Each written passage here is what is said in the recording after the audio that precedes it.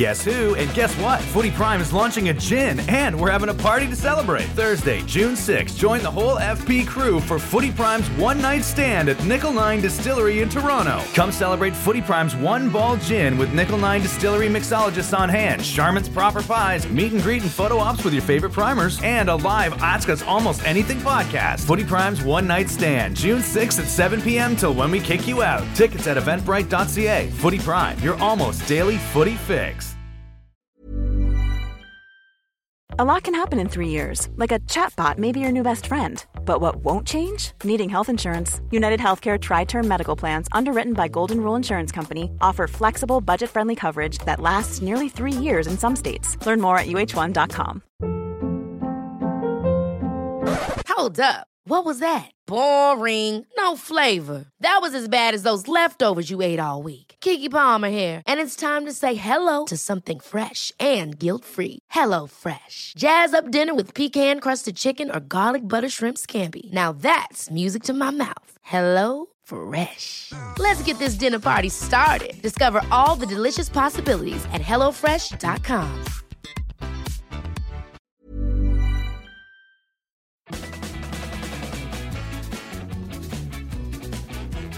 You're listening to FP Interviews. In-depth conversations with interesting people. Footy Prime, your almost daily footy fix. Hey, Footy Primers, this is Wonger speaking. Last week we had a great chat with Cavalry FC keeper and cancer survivor Marco Carducci. A testicular cancer diagnosis in preseason turned his world on its head, but 3 months later he was back between the sticks for the Cavs. Marco was so candid talking about his experience with a fellow member of the One Ball Club, Craig Forrest, our friend, and it's such a great men's health conversation. We want to make sure you heard it in its entirety. So here's this week's interview with Marco Carducci. James Sharman, Dan Wong, Jimmy Brennan, Craig Forrest here as per usual. Today it's about more such than the news, but I think it's a really important show. Over the weekend in the Canadian Premier League, Cavalry beat Pacific 2-0 in Calgary's home opener. A good result and a much needed win. However, far beyond all that, something far more important than wins and clean sheets. Cavalry goalkeeper Marco Carducci returned to the pitch less than 3 months after being diagnosed with testicular cancer. Yeah, less than 3 months. It's an incredible story, an incredible comeback. And Marco joins Footy Prime today. Marco, welcome. Welcome to the podcast, mate. Thank you for having me. It's a pleasure to be on with you guys. As I always say, you say that now. It's great to have a fellow one nut on here. Oh, yes, Craig. Only some people can say that, right? We found each other. There's not many of us. Yeah, exactly. We did. We found each other. Exactly. I think it's a bit like that Seinfeld episode when the dentist becomes Jewish to make Jewish jokes, right? Yes. Craig feels comfortable. No one else can say these things, but Craig can say it. Marco, in all seriousness, though, you dropped to your knees at the final whistle on the weekend. Your gaffer, Tommy Wilton Jr., was all choked up post-match. How emotional was that 90 minutes for you? It's funny because it didn't feel too emotional until the last couple of minutes of the match. Obviously, being out there, home opener, as you mentioned, obviously it was a great atmosphere and was just excited to be back in the lineup, but so focused on the process, the business end of it, right? Just getting through the game and ultimately just trying to perform well, first and foremost, right? But I think I said it earlier. It was strange. I looked up at the clock, saw we hit 90 and realized, okay, we've won this game. And then I got choked up a little bit. A couple minutes passed. I'm thinking, okay, there's maybe 30 seconds left before the referee blows the final whistle. And I felt it again, even more. I joked with some of my center backs. I was just like shouting for them to stay and just in a good position. Cause I was like, we're going to win and we're going to have a clean sheet. And that's where I felt it most, right? Where I was like, oh man, I didn't see that coming, but that was kind of the way the emotions hit me. Let's rewind here a bit. Early in February, everything's normal, right? Yeah. You're getting set for a new season. What was the timeline from that point onwards to the diagnosis? So yeah, everything's normal. We're now in, let's call it beginning of February, where preseason's starting to ramp up, obviously during the off season, still training a bit, but like spending a lot of time in the gym and feeling great, by the way. I remember having a good conversation with my dad saying, I feel very good. I'm excited for this year. It's going to be a proper season, the first one we've had since 2019. And I was just like, I was excited to say, let's go out there and kill it and see what happens.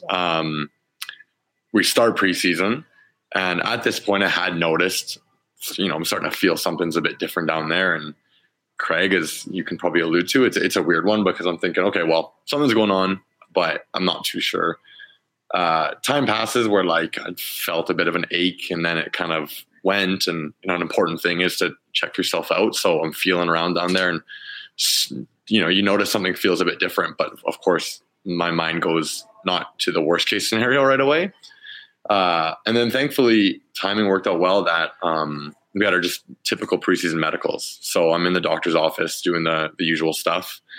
And then, our team doc just asked, is anything else you want to maybe talk about? And I said, sure. Can you check this for me?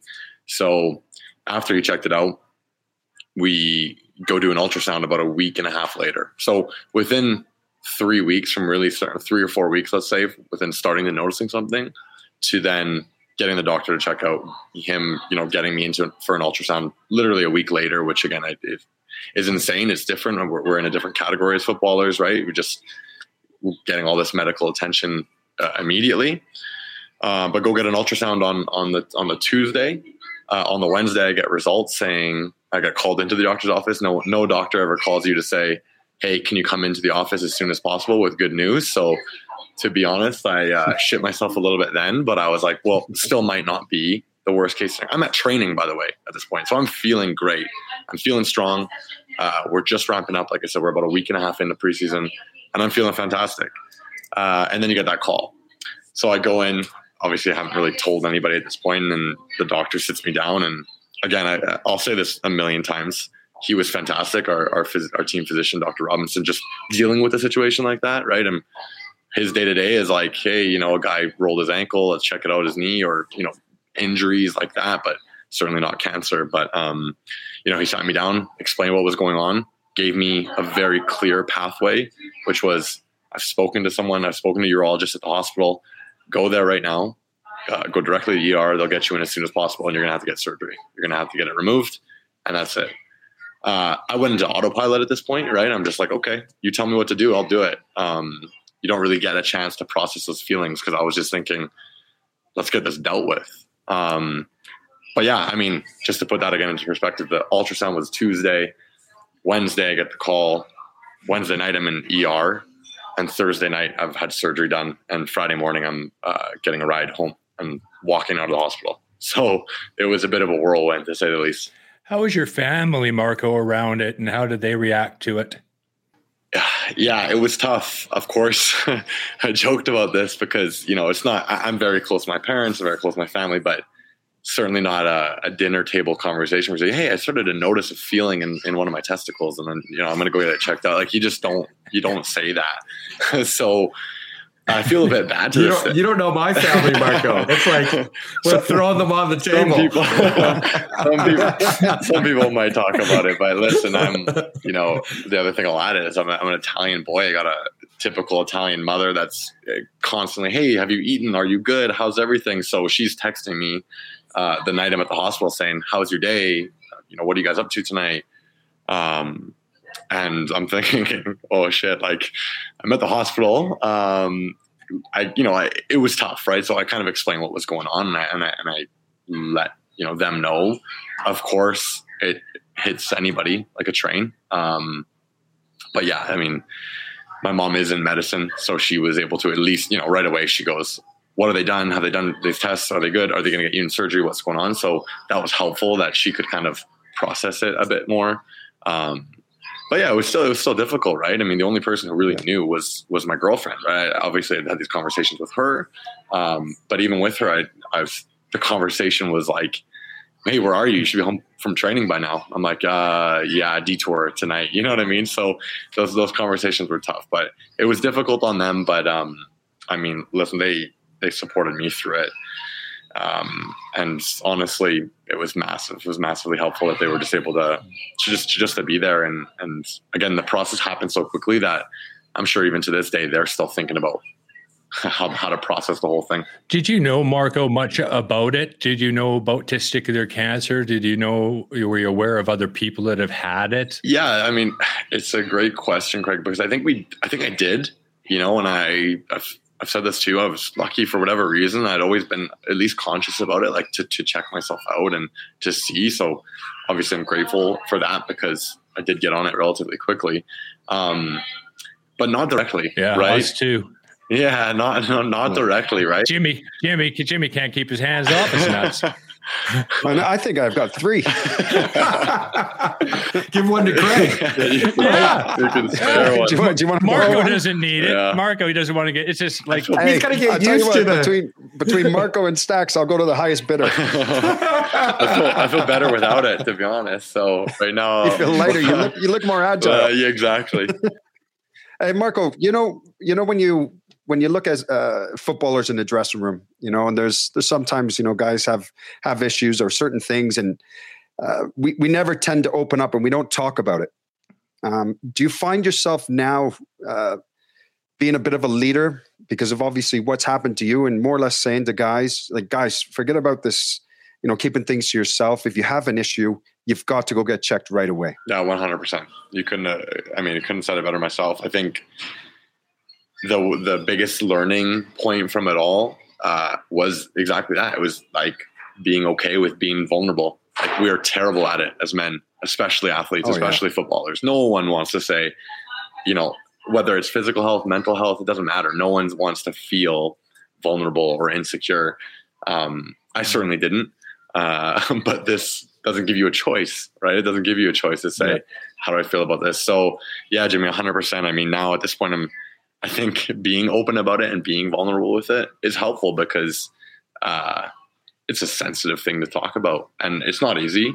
But I think, like I said, footballers in particular, like no one goes in and says, "Hey, but guys, I'm having a tough week. Can you guys help me out?"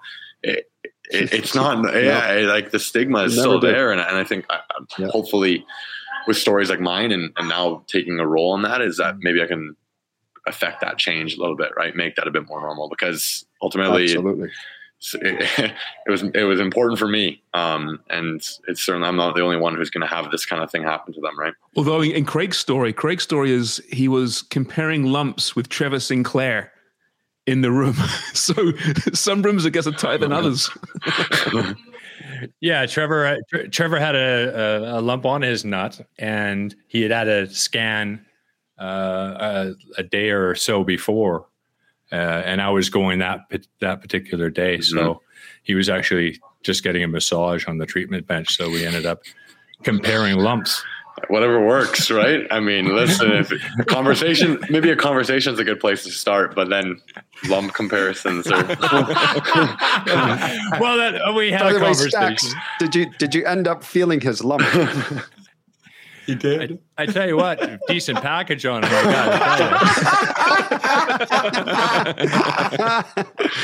Hey, Marco. So, I mean, as I try and deviate away from this pathway, but I mean, at what point did you tell your teammates? Obviously they knew something was up. I'm assuming they knew you'd gone for tests. I'm assuming, but at what point do you say, "Okay, guys, I'm going to miss the next few months"? They didn't know anything until I'd missed. So again, I was at training on the Wednesday. I'd missed training Thursday. Naturally, I'm at the hospital waiting to get into surgery, and I missed training Friday. And as we all know, missing a day of training, guys go, "Oh, something's up," whatever. Missing 2 days of training, we're still in that COVID era, of course, but that's completely normal now, right? I mean, early on in it, I remember there were times where guys would be like, "Oh, maybe it's COVID," and it's like we're whispering about it. Now it's like if someone tests positive, you test positive, and you say, I'm isolating for a few days, that's it. So I started getting messages from the boys, right, saying, because at this point only the medical staff and the coaching staff are aware of what's going on. So I think it was that early the next week. So I think relatively quickly. Naturally, it was hard for me to be like, "Yeah, boys, guess what's going on, right? Like, let me tell you why I haven't been at training." But knowing, like, if it weren't me, I'd be like, "Where the hell is he? Like, a couple of days of training, like, what's going on here?" And especially with all the hush around it, I knew it was difficult. So I think by Monday or Tuesday the next week, I was recovering at home, but I got on a Zoom call with the team and just said, "Hey, this is what's going on. And because again, it was really, really under the wraps, and it was what I needed at the time for sure. So I appreciate the coaching staff and the medical staff to keep something like that, like a bombshell like that, so undercover. And then when the time was right, I spoke to the boys, and that was actually really important for me too. I was going to ask you, Marco, you talked about mental health, and a lot of us played sports, and Jimmy and Craig at a really high level. That place where you are hurt or ill, or, you know, you're up and down, and what was the toughest part for you, and how did you navigate through it mentally?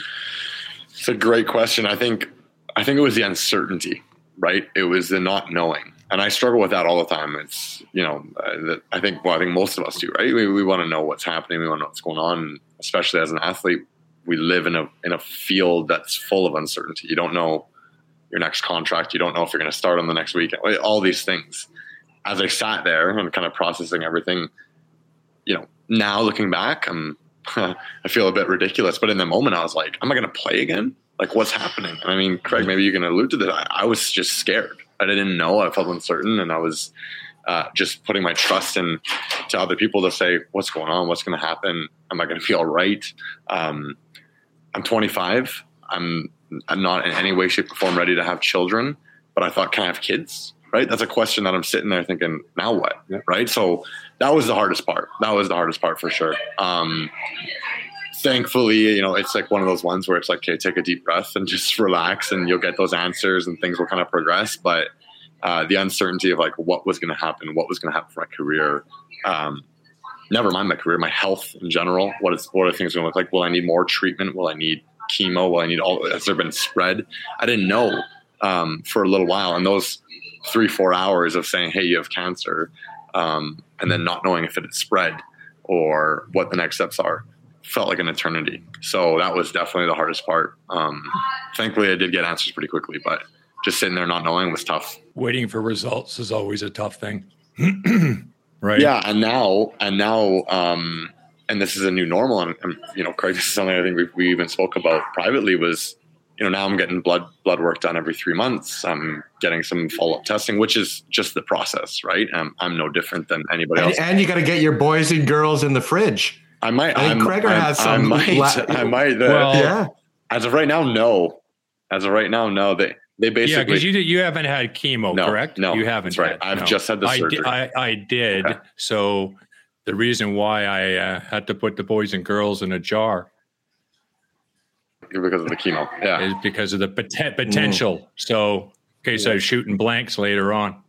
But you'll be all fine. Yeah, and that's what I've been told right there. If you got one healthy one, then you're good to go, my friend. And I said, all right, well, say the word. But you'll just try harder.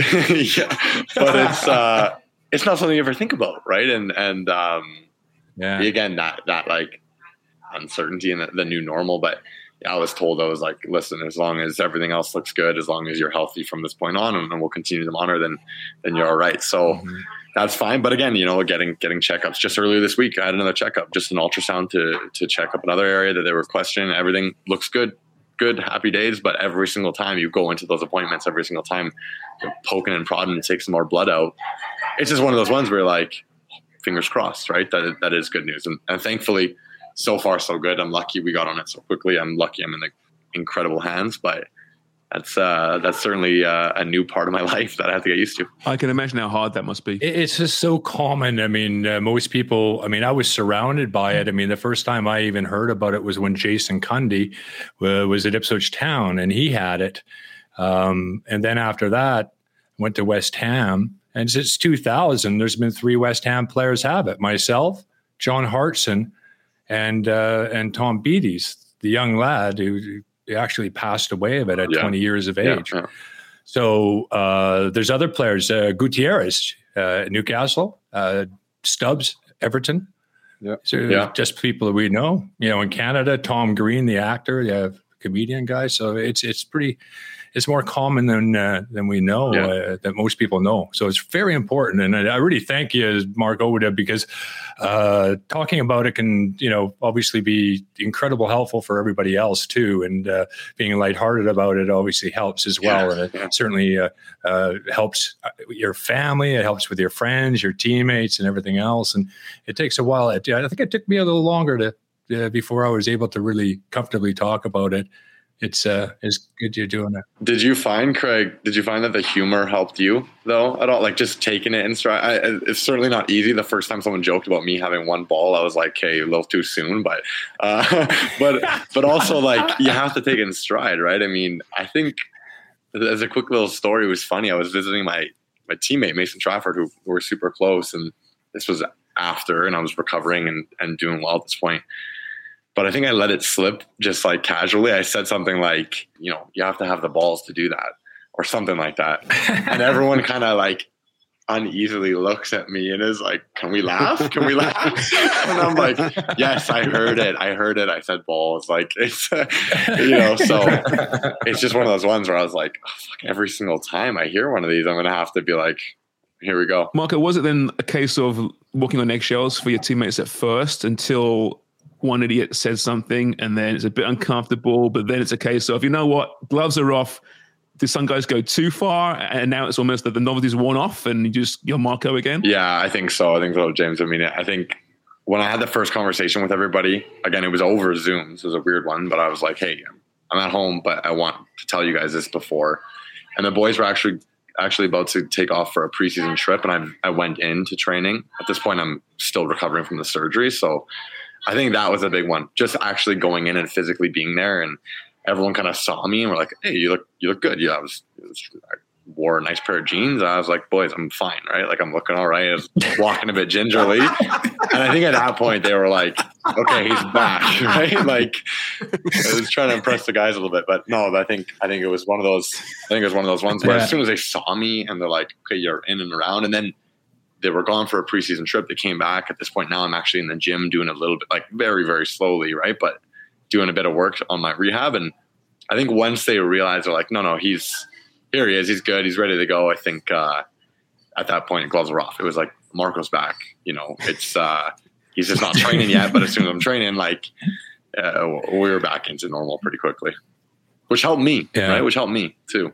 I didn't want to feel like I was going to get treated any differently either. So the first one I heard was when we were at the airport when Jason Cundy had it, and player Adam Tanner at Ipswich Town said, we were at the airport and he's like, "Don't mention terminal around Jason."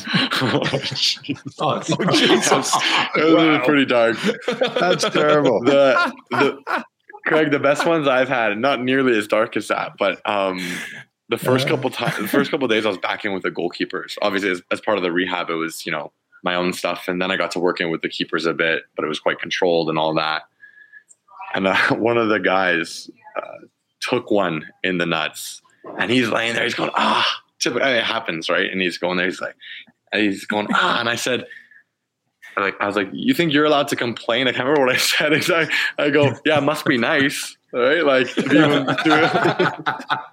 but it's just like any time anyone complains, like, in the balls or something like that, I'm like balls? Yeah. Must hurt. That must be painful. Right? So it's just one of those ones. You gotta enjoy it, but certainly nothing as dark as yours. I think a lot of guys, that they avoid the self-examination. They fear what a procedure might entail. And Craig's really been quite graphic in, what that procedure entailed for him and how obviously it's worthwhile. What was your procedure? The same like Craig that went through the ear or something, went down through some veins and they pulled it out through his ear or his eye socket or something weird. My procedure is what I believe they now call an inguinal orchiectomy, which means they cut me open right around my pelvis. So they actually kind of go in and pluck it. So I'm no doctor. I'm not sure I understand this completely, but where as men our balls actually drop out from, those spots basically stay open for the rest of the time, which explains why guys get hernias there, because there's just an empty space where it can happen. Now they slice me open, go in through there and then kind of pluck it and pull it out.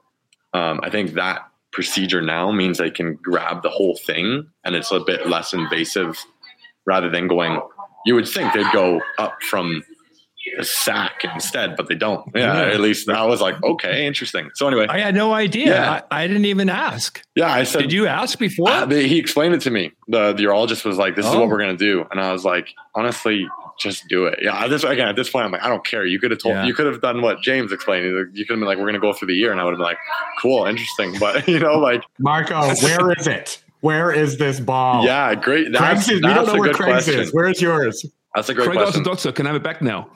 Yeah, no, I got a call from my surgeon and he goes, again, at this point, it's still a bit touchy, right? Because they're giving me the results, the pathology results about like what they're seeing in terms of the tumor. I should have asked. I didn't. They're like, this is it. This is what we expected. It was pretty common. They said pretty standard.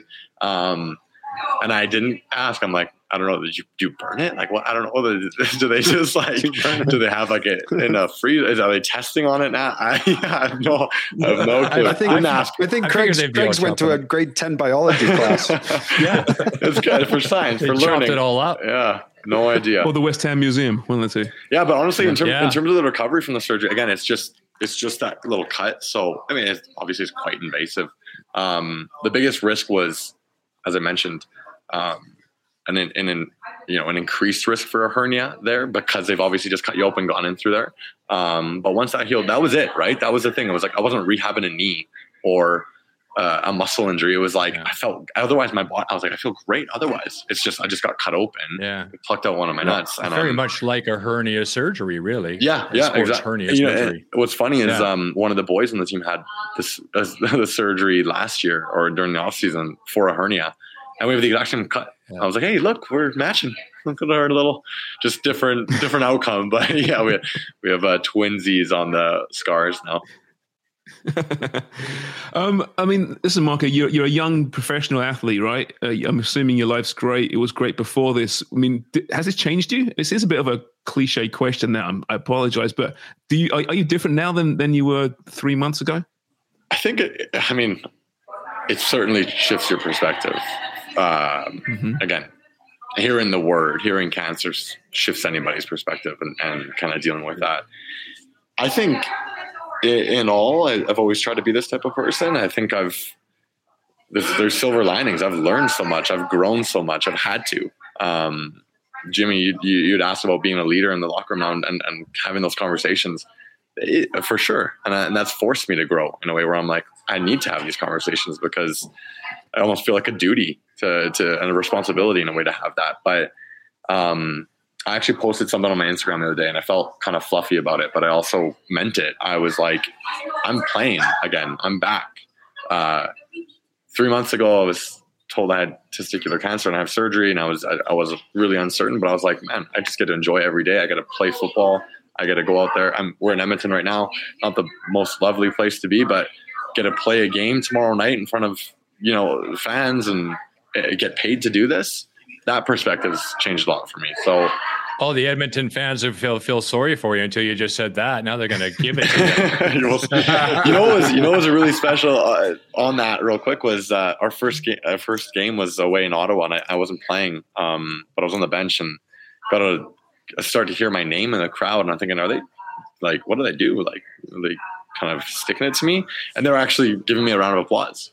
And I just thought, it was a really special moment. The Ottawa supporters and they were, cheering me on and giving me a round of applause. But I think the short answer is it just taught me to enjoy every step, every moment, whether it's my football career, whether it's my relationships, life, personal, everything. It's just nothing's guaranteed, right? So you have to enjoy it as you go. That's been a blessing in disguise. Well, we talk about the CPL finding its footing in sport in Canada, and that's always on the field and where it lies in the world of sports in Canada. But now we're seeing people like yourself becoming sporting leaders, beyond the pitch. And I think that's really, from a selfish standpoint, it's really important for the CPL as well. So, Marco, thanks so much for joining us. Great perspective. Thank you. I know you and Craig could talk for hours about this. I want to talk about your career as well, but we have no time. But I want to get back on at some point and talk about your ambitions, life in Calgary, the Cup of Canada against Cuba, yada. You've had a really great career, been one of the names so far in the young CPL. So thanks so much, mate. Good luck for everything, and good luck on Friday and those vociferous Edmonton fans. Yeah, no, thank you. I'd love to be on again. It was a lot of fun chatting with you guys. Shout out to Marco for being so honest and open with us and having some big laughs. The Footy Prime way, of course. We've got some big news for you on our next show, which hits your podcast feed Wednesday night, Thursday morning. We're taking Footy Prime to the next level, and Nottingham Forest and Canada's right back, Richie Larea, is going to join us to celebrate. We're excited about our future. We're excited about Primers being with us. So get on the Footy Prime train. We accept all comers. Have a great day, Al. Bye now.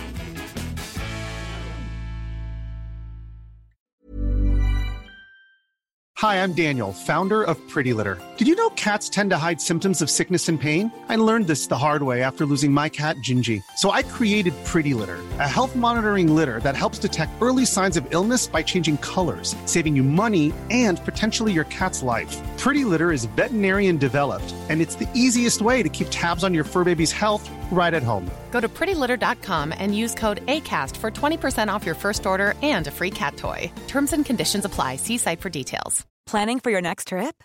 Elevate your travel style with Quince. Quince has all the jet-setting essentials you'll want for your next getaway, like European linen, premium luggage options, buttery soft Italian leather bags, and so much more. And is all priced at 50 to 80% less than similar brands. Plus, Quince only works with factories that use safe and ethical manufacturing practices. Pack your bags with high-quality essentials you'll be wearing for vacations to come with Quince. Go to quince.com/pack for free shipping and 365-day returns.